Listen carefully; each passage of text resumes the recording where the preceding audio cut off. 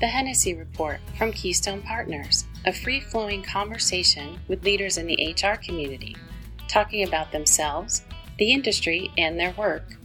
Brought to you in cooperation with NERA, the Northeast Human Resources Association.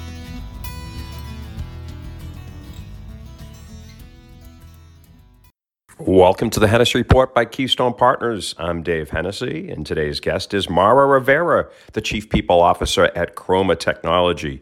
This podcast was recorded live at ADP's HR conference in New Hampshire late last year. In it, Mara discusses growing up in New York City as a latchkey kid. She also talks about the very unique Chroma Technology culture. They're 100% employee-owned, and profits are divided equally amongst those employees. And she goes into some amazing detail on the impacts of having a board of directors made up entirely of employees at all levels. So it's an amazing organization. I've never heard of one like it. She captivated the audience, and I think you will be too. Next up on the podcast is the Chief People Officer of C4 Technologies, Kelly Schick. And now our conversation with Mara Rivera.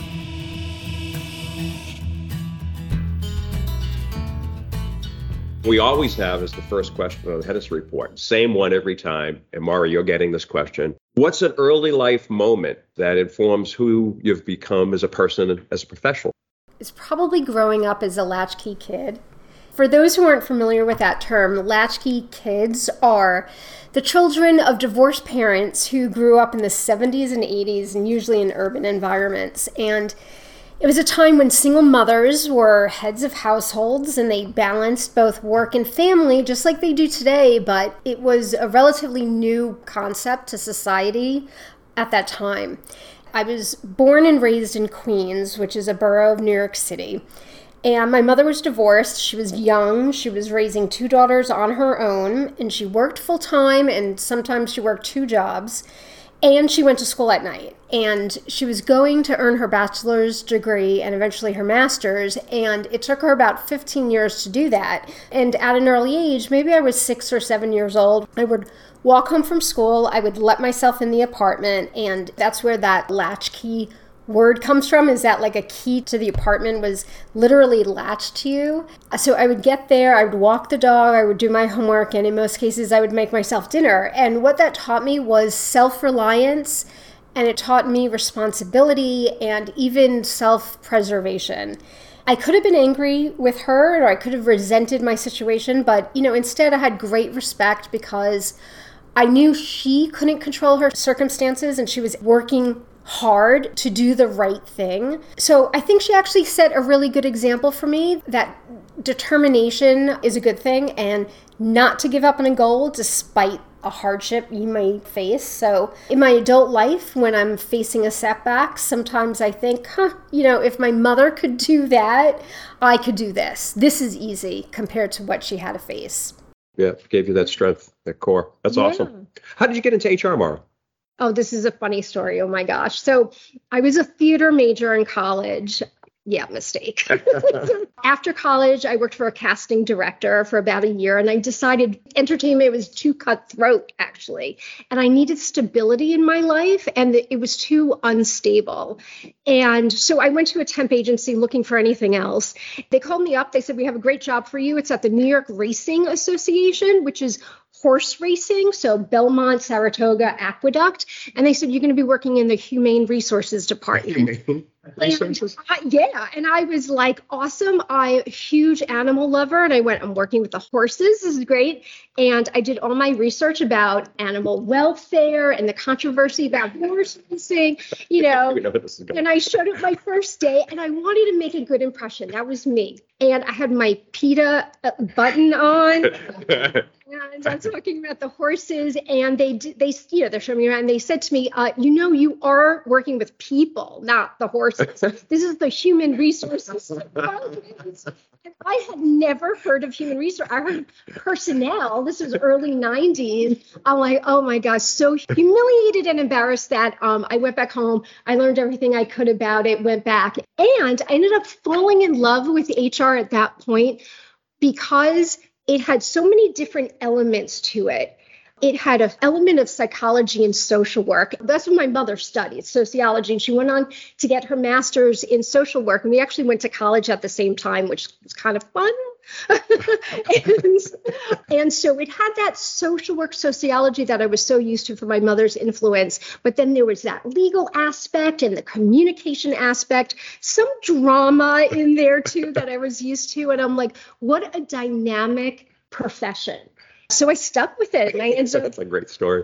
Getting my master's and continuing on. Yeah. That's awesome. Well, tell us about Chroma Technology, the science, the business model. What is it that you do there from a functional perspective? So Chroma Technology is headquartered in Bellows Falls, Vermont, and we're a leading manufacturer and supplier of highly precise optical filters using something called thin film coating technology. So in layman's terms, we produce pieces of glass that are coated with an extremely thin layer, and I'm talking plasma thin, layers of materials that are usually metal, usually silver, that when these metals are coated over the glass, they manipulate the spectrum of light that's shown through it. And these filters are used in a range of industries, such as life science, to agriculture, to even aerospace. So what they do is they help the scientists to see the images that would otherwise be invisible to the naked eye. And an example I think that we can all relate to is the PCR machine. PCRs are these machines that detect viruses, specifically the COVID virus, very, very accurately. So during the pandemic, where a lot of other organizations were laying off employees, our order requests just went through the roof. So much so that we ended up increasing our workforce by 60% and moving our production to 7 days a week just to keep up with the demand. What Chroma does and how they do it from a physics perspective is absolutely fascinating. However, it's the structure of Chroma's governance and our culture as a business is, I would say, just as fascinating. Why don't you share how the organization is structured? So we're a 100% employee-owned company. We're also a B Corp. We are a best place to work. We are a best for workers by B Labs. We won an award for growth. A lot of awards, I swear I can't even keep them straight at this point. Chroma is the third employee-owned company I worked for. And I have to say, it's the most egalitarian. And to understand what I mean, you have to understand Chroma's history, how it was founded. A bunch of employees were working at another optical filters company, and they didn't like the way management was running the company. They didn't like leadership. They didn't like the hierarchy. They felt like they were giving 200% and weren't reaping the rewards. So they said to themselves, there were 7 of them, we're going to start our own optical filter company and create the type of company we want it to be for the employees. They talked about it, and what happened was one of those employees actually got fired, and that drove them, said, okay, now's the time to do this. And so they did it, and they created this organization of 100% employee owned, but there were only 7 of them, so that made sense. They were all paid exactly the same. It was 30 years ago, like all $30,000 a year. They all made decisions together. And that's great when you're 7 employees, but they started growing because they were so successful, but that yet those were their core values and they wanted to keep it. So we're talking 50 employees, still paid the same, still shared equally in profit sharing, very flat, no managers. And it started to get out of control. It was very hard to move the business forward. So they started tweaking it a little bit. It is very difficult to create a business in a bubble like that when you're dealing with a capitalist society, right? So they built kind of like this socialist model, but they have to deal with market forces, right? Not everybody out there gets paid the same. If you want to attract talent, you're going to have to pay them what they're worth, not what is internal equity. They created a salary structure to make that work. They did hire managers in or elevated some of the managers into the management level, started training them, eventually brought in a C-suite that I'm part of. And so now we're at an interesting point where employees are saying, are we becoming too corporate? Are we getting away from our foundation now that we're putting all these things in place? So the executive team actually reports to the CEO, Right. and the CEO reports to the board, which is a typical model, Sure. but the board of directors is made up of all employees. So it's very interesting and circular, right? And so how employees get onto the board is by vote. So it's one vote per share. The longer you're with the company, the more shares you have. So yes, it's true that the longer tenured employees have more influence, right? Because they have more shares, their vote carries more weight on who gets voted into the board. But you can think of it almost as a popularity contest, right? If you just take 200 employees and you want to nominate someone and people vote for it, that person gets on the board. And so what we have right now is a mix of someone from IT, someone from the shipping department, of someone in our accounting department, one engineering manager, and two of the original founders. This is mind-blowing. So they have the power to hire and fire the CEO. Correct. The employees that might be reporting several layers down. Correct. CEO. Not only that, but the board early on, before we had management and a C-suite, was pretty much the operational leadership of the company. So they were also doing kind of the day-to-day setting policy. And what has happened as the company has grown and we brought in experts, the board, because of the bylaws, hasn't changed, right? They haven't adopted with that.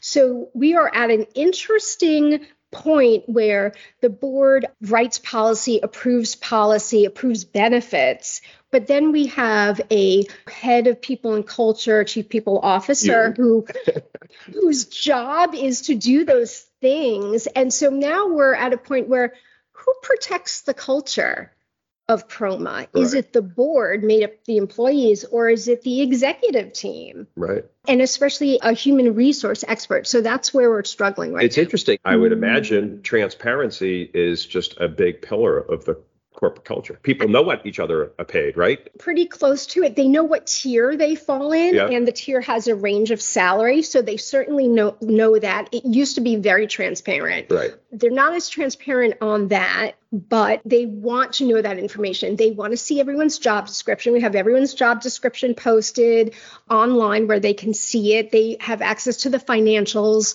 They have access to a lot more information than a typical organization because we're employee owned.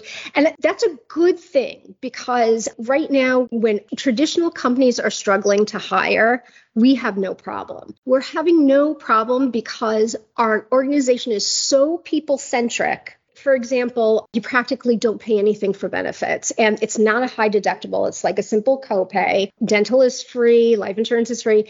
No other organization can compete with that. And the reason why that is our board of directors are employees. And Right. we say, where do we need to cut?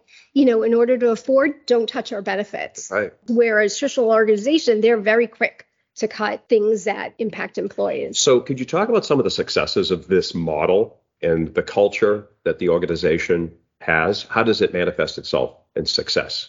We have an incredible amount of engagement. Our profit sharing is equally distributed to employee owners. There's no differentiation between what the CEO receives in profit sharing and what someone on the production floor receives. And they receive the same dollar amount in cash and the same number of shares in stock each year. So this really sends the message that everyone at Chroma, regardless of title, is equally valuable to the company and contributes equally to the business's success.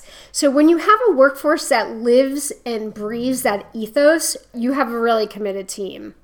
Is there something that you could point to, something that happened or that just happens all the time that's different that you can just point to and say, this doesn't happen in other organizations that I've been at before because of all these things you just described? Our turnover rate is extremely low, and we rarely encounter hiring challenges.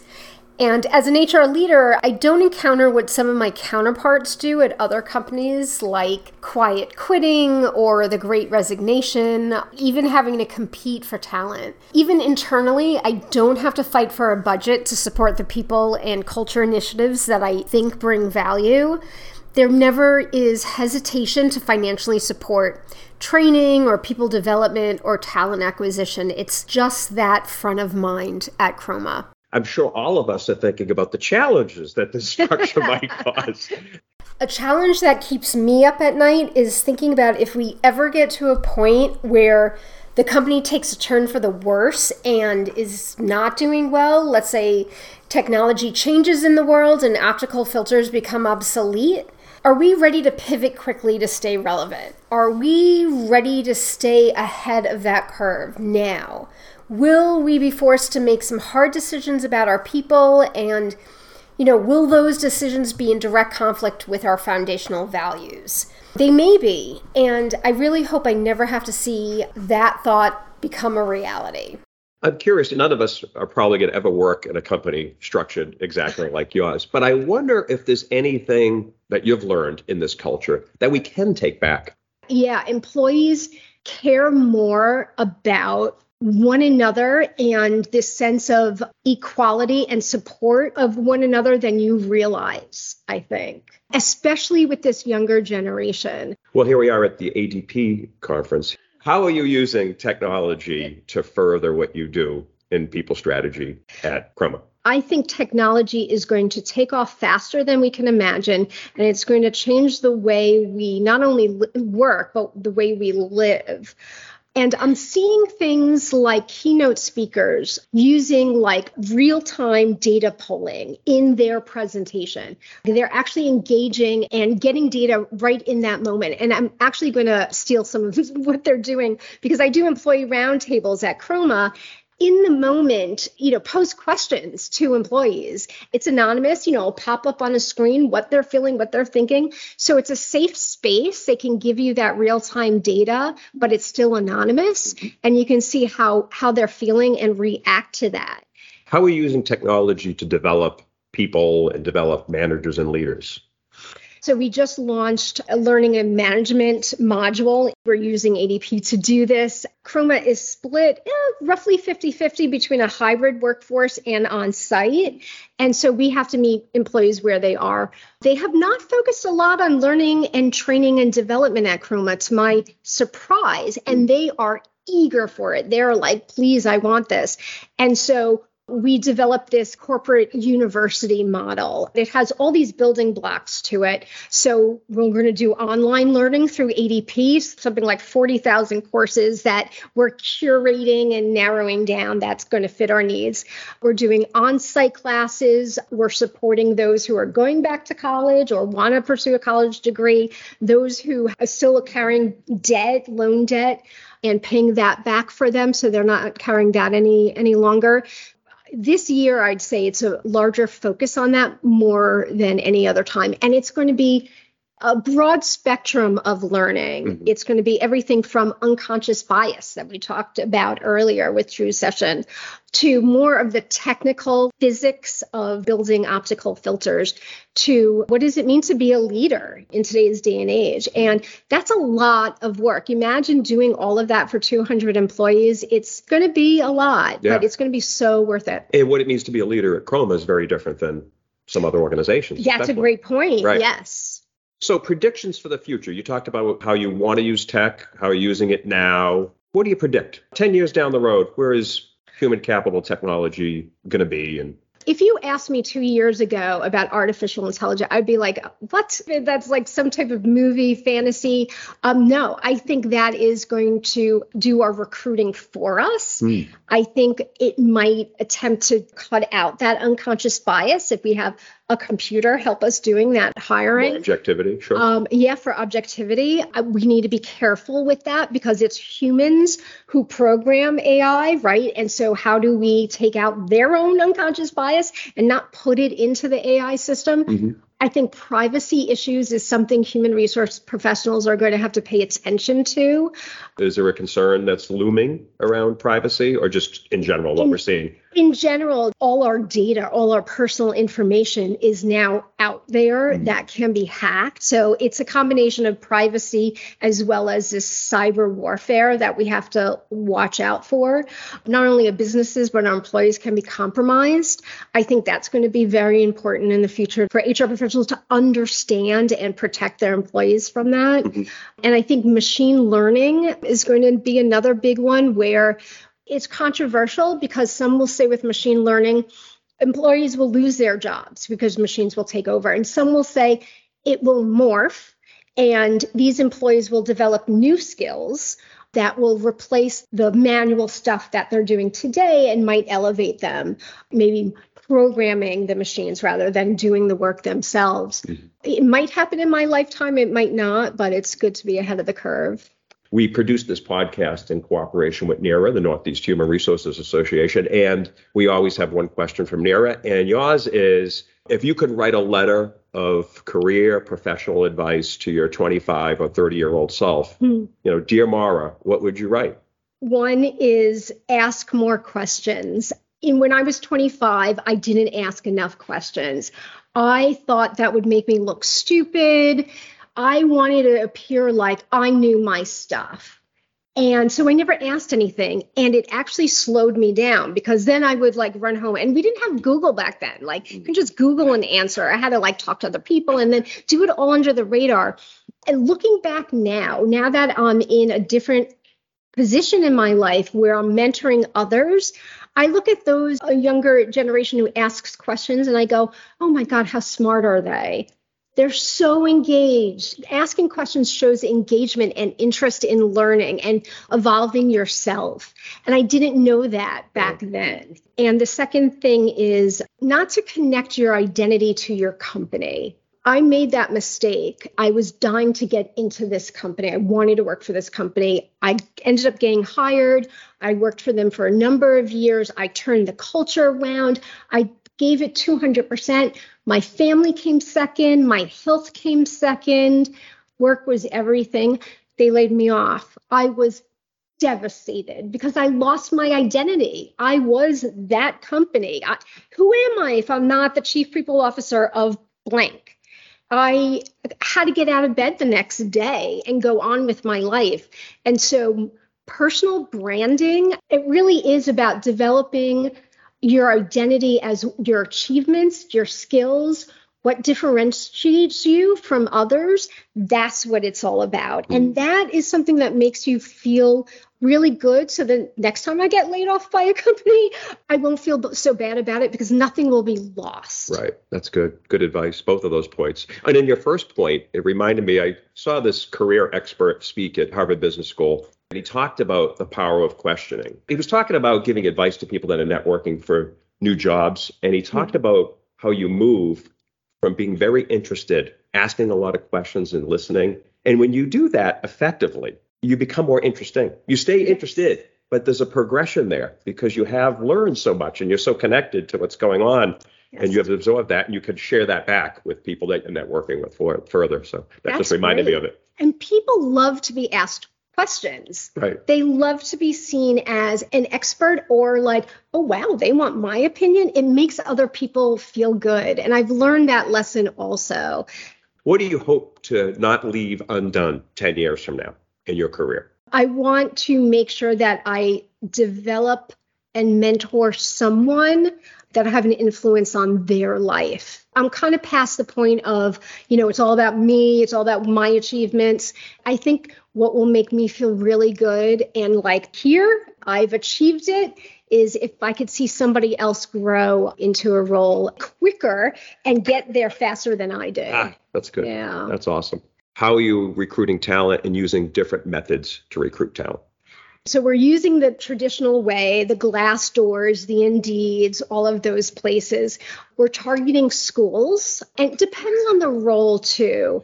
If it's somebody we need, like an engineer with specific expertise, sure, we do Glassdoor and Indeed, but we do more sourcing. LinkedIn has been phenomenal for that. And that's basically reaching out to those passive candidates who aren't looking for a job, right? Before COVID, I would have a hard time convincing my peers in the executive leadership at Chroma to look for people in California and will stay in California. Now it's much easier. So the world has opened up to us in terms of talent. We don't have to look in Bellow Falls, Vermont, and we can go to where people are. So that's been super helpful. The question was from Drew about the governance structure and how that might impact being acquired and some of the dynamics around the covenants. Our bylaws, and because we're employee owned, if somebody wants to acquire us, it would be a vote by the employees. and it would be weighted by how many shares they have. And you become an employee owner once you've been with the company a year. But if the acquiring business, unless they say we're committed to employee ownership, I don't think they would get the vote.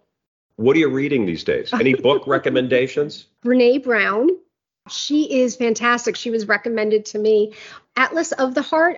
If you love language and communication and emotion, you got to read this book. I finished that one. Right now, I'm reading a book called 21 Lessons for the 21st Century. So I read leadership books, but I mix science and history in it too. So this is more about history.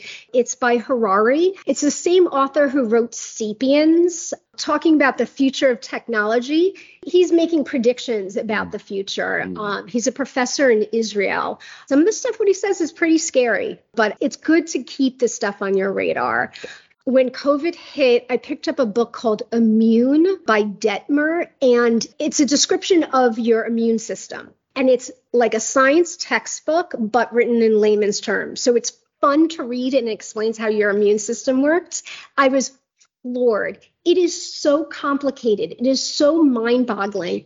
I don't know, it just opened my eyes to what our bodies are capable of doing. Compared to your other companies that you've worked at, are there any unique traits or characteristics that you look for in your employees bringing them to Chroma?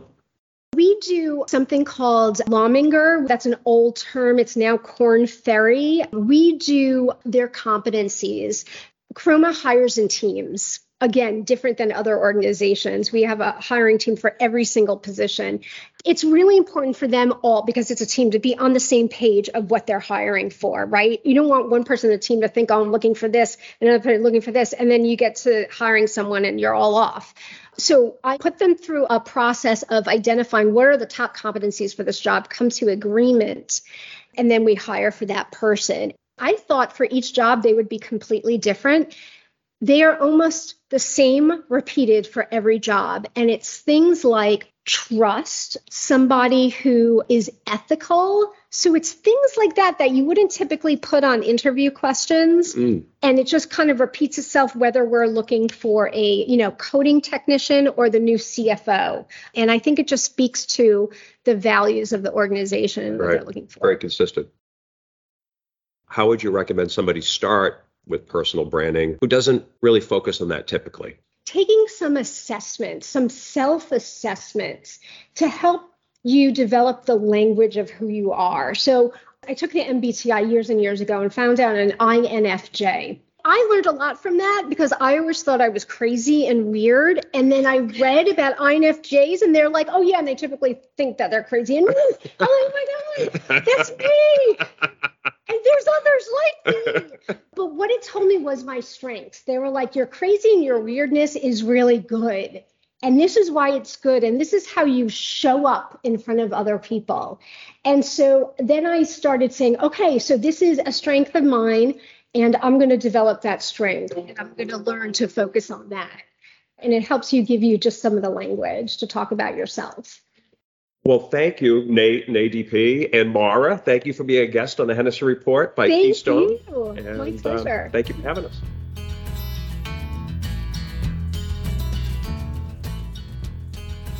Thank you for listening to the Hennessy Report from Keystone Partners. Be sure to subscribe to listen to all of our conversations with leaders in HR. Go to KeystonePartners.com and click on the podcast button.